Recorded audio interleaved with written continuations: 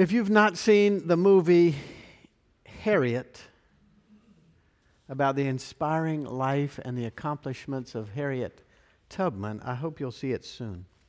Harriet Tubman was born into slavery in eastern Maryland, but determined as a young woman that she would either live free or die. In one of the most memorable scenes in the movie, as she's running for her freedom, Harriet's father told her to stop off and see the preacher at the church. The preacher could help her, he said. The preacher tried hard to dissuade Harriet from running.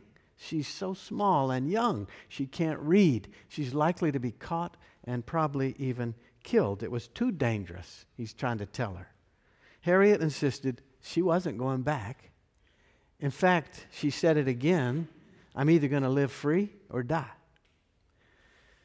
And then the preacher said, okay, Harriet, I have two things you must know and you must never forget. He said, first, fear is your enemy. If you give in to fear, he said, you have no chance. And then he said, second, this is the way to go. And this is what you do. When you get to Philadelphia, you find this person. Here's his address. And he told her the address. And off she went. 100 miles to Philadelphia, going not just to her freedom, but to a life committed to freeing so many others. Going to serve in the Union Army eventually. Going to give all of her energy, as she says, every drop of her blood, to end the horrific institution of slavery. In these days, we're still daily threatened by fear. Bible scholar and theologian Walter Brueggemann says we live in a culture of fear fueled by our anxiety. But this is God's world, and we're God's people, and we need to live not in fear, but in faith, serving God and trusting God. We're not running for our freedom like Harriet, but fear remains our enemy. Perhaps it's fear of what's happening in our nation, with impeachment hearings and partisan bickering, threatening our Constitution, threatening our democracy, threatening what we think is true, what is real. Perhaps we feel intense fear with the crisis of our environment, increasing toxins, growing global population, diminishing resources, climate change. Perhaps the fear emerges closer to our own hearts when we worry about our children who are often in peril, or we have fears about our parents who are declining in age and with increasing challenges. Or some of us carry a fear because of a diagnosis that changes how we see life, how we function in the world, how we envision our future. Confusion, anxiety, fear, these are real issues for our lives. Today we're kicking off Thanksgiving week. Many of us are focused on company coming to town. Many of us may be focused on traveling to be with family. That may bring its own anxiety and fear, right? We might be afraid that current politics and impeachment hearings are going to hijack any sense of peace around the table. What if Adam Schiff and Devin Nunes had to eat at the same Thanksgiving table? Others of us might feel a sense of loss this week as Thanksgiving comes upon us, a sense of loneliness again as we come into this week. And all of us are being rushed from turkey to tinsel. The Christmas decorations are already up. The Christmas music is playing. There's this constant urge to be prepared to go spend, buy, consume, keep the economy going. But as you can see from the front of the bulletin, the top of the bulletin this day, the church across the world has staked a claim on this particular Sunday, Christ the King Sunday. The paraments are white. The title is Christ the King Sunday. It's not about fear. It's not about Thanksgiving. It's not about the coming of Christmas. The day is known as Christ the King. It's the last Sunday in the liturgical year before we jump into Advent next Sunday and the coming of God.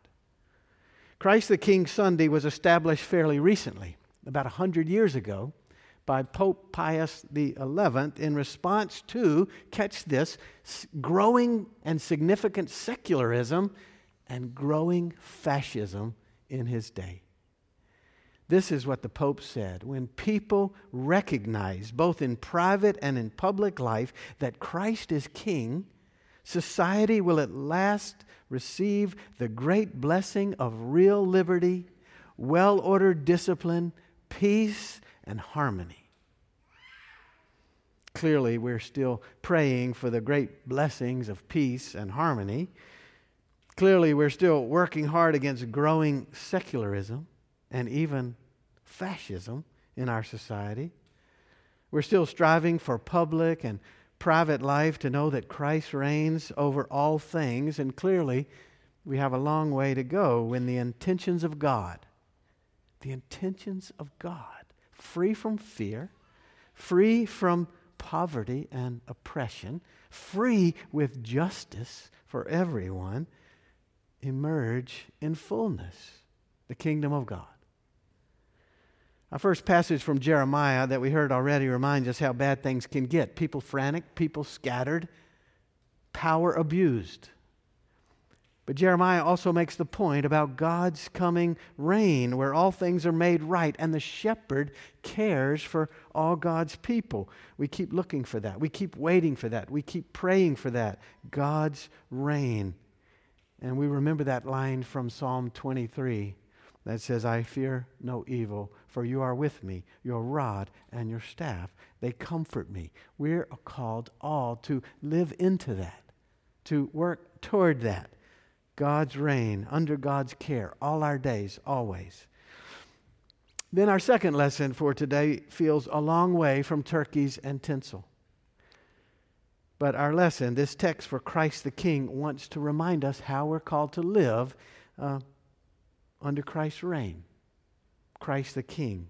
Listen to Luke 23. This is toward the end of the gospel. You've heard it before.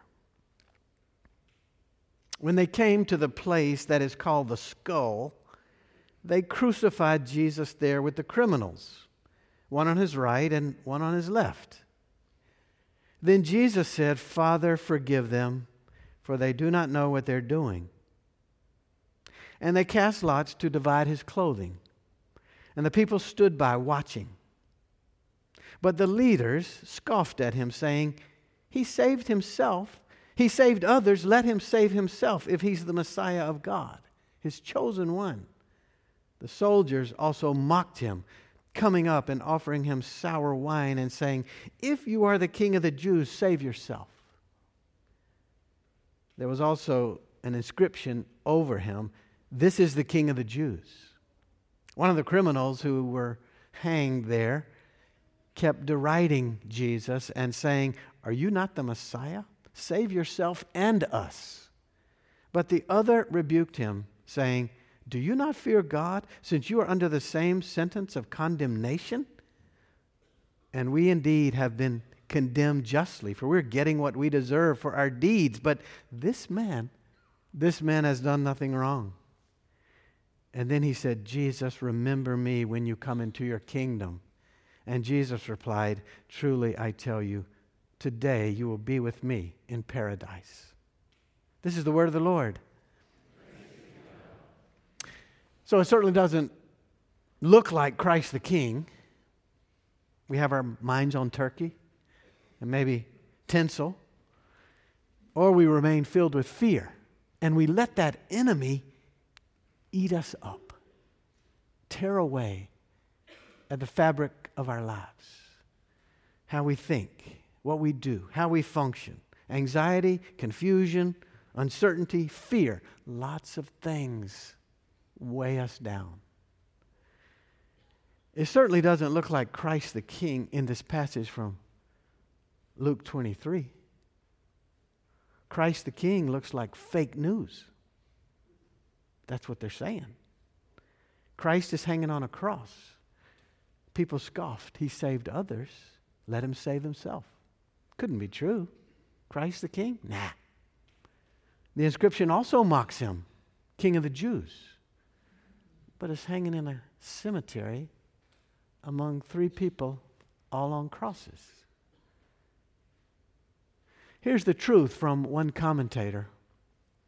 Jesus the King remains passive, acted upon through most of these verses, hardly like any earthly monarch. And that's the point. Jesus is like no earthly ruler. Jesus is the antithesis of dictators, bullies, and power brokers. King Jesus does not coerce or intimidate, use violence or bribery to get his way. The one who rules heaven and earth hangs powerless on the cross for the sake of the ones hanging beside him, both the criminal who recognizes him and the one who blasphemes him.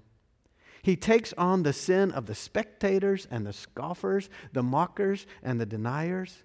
Jesus' reign of real liberty, well-ordered discipline, peace, harmony comes by way of the cross, ushered in through solidarity with the helpless and those who suffer unspeakable cruelty and pain. Christ the King is like no other. He came not to be served, but to serve. He came not to stand apart from the least of these, but to take their place. He came not to puff himself up, but to pour himself out. And here's what we also know and affirm today and every Sunday. God raised Jesus from the dead. That means that the scoffers and the mockers and the deniers and the dictators and the cruelty and the arrogant and the rude do not rule the day. God rules the day. And Christ reigns, Christ wins, and that changes everything. Everything. Everything about Jesus points to the reign of God. Christ the King wants to lead us and keep leading us into that new realm, God's realm. Jesus comes on the scene and he announces the time has come. Time to move on from the beat up, discouraging, selfish ways of the world. Time to move on into God's full reign. The blind see, the lame walk, the sick are healed, the prisoners are set free, love rules over hate, life rules over death. Christ is King. That's the promise. Could it be true? Could it be true? Could it be true? It doesn't look like it's true. He saved others. Let him save himself if he's the Messiah of God. King? Really? It's true. Yes, it's true. Christ the King. The harshness of the cross, the mocking, the scoffing, the ridicule, they don't have the last and final word. Roger Ginch reminded us this week in one of his daily reflections, and I quote, the cross for first century followers of Jesus became both the signature in history of the forces that killed Jesus and the symbol of hope for freedom from the forces of domination. Freedom from the forces of domination. God raised Jesus from the dead. Evil and death do not have the last word. Christ is King. Here's what else we know. Jesus reigns in cell blocks of convicted criminals, calling for repentance and offering forgiveness to them. Jesus, refugee and asylum seeker, reigns for those who have no home, promising that none other than God prepares a place for them and welcomes them. Jesus rules in government, offices, and on the streets, even with protesters, urging everyone to see in one another the image of God, to know of God's desire for justice, and to participate in the inevitability of its coming. Christ is King. Christ is King in those places of great abundance and in those of soul-crushing scarcity, calling on all people to work to make sure everyone has enough. Jesus reigns in us when we seek the kingdom first. The kingdom of light where darkness no longer rules. Jesus reigns. It's the truth. It's real. It's for our lives, especially in these fearful times, these frenetic and chaotic times, no matter what you may be dealing with, no matter what we're all worried about, no matter how certain or how crazy the world, Jesus reigns. That's the promise. That's the message all through Scripture. So here's the real question. Are we going to live it out or not? Does this reflect itself as truth in our very lives? That's our calling. Dorothy Day, the great spiritual writer and social justice theologian of a previous generation, said that we should all live our lives in such a way that it doesn't make sense unless we believe in God. We should live our lives in such a way that doesn't even make sense unless we believe in God. With whatever is most challenging, we're bold to trust God with our lives. With whatever is threatening us, especially threatening our sense of love, our sense of wholeness, we're bold to live our lives as God's connected and committed people with our time, our talent, our money. With whatever is going on in our community, our nation, our world, we strive to love God and love what God loves. That's our calling. Christ is King. Do our lives reflect it? It should. Peter Gomes is maybe a name that you know. Peter Gomes was for many years the preacher and professor at Harvard, in Harvard Chapel. Gomes often preached about what it means to be a Christian. And Peter Gomes said this: to be Christian means to be a changed man or a changed woman in an unchanged world. Anyone can be a Christian in a Christian world. This is a pagan world. This is a fallen world. This is a secular world. This is a shabby world. This is a sordid world. And it happens to be the only world that you and I have. So to be Christian means to be changed in the middle of that which is unchanged. Gomes' point, it takes energy. It takes commitment. It takes faith. It takes courage to live by faith when the world encourages us to live by fear. It takes attentiveness and openness to God's Spirit to do the right thing when the world says, do the selfish thing. It takes commitment and trust to forgive in a world that loves grudges. It takes real faith to love in a world that prefers to walk over other people. It takes courage and attentiveness to God's Spirit to be quiet and to be still and to be open to God in a world that mostly says rush and go and crush others along the way and spend and consume and race. It takes faith to live differently. It takes grace and faith and openness to God to look beyond all that threatens us and pushes us down and wants to destroy life for us, and especially the less fortunate. We're called to be changed people in an unchanged world. We're called to be spiritual and faithful people who hold on to God's promises and seek to promote God's purposes in all times and places. Or put another way, we're called to know and we're called to trust that Christ is King. Christ reigns. Christ wins. We seek to live with courage, with commitment, with compassion from that news. May it be so. Hallelujah. Amen. Let us pray. Holy God, we believe. Help our unbelief. And by your Spirit, strengthen us with faith. By your Spirit, increase our love and devotion. By your Spirit, show us the way to discipleship. Amen.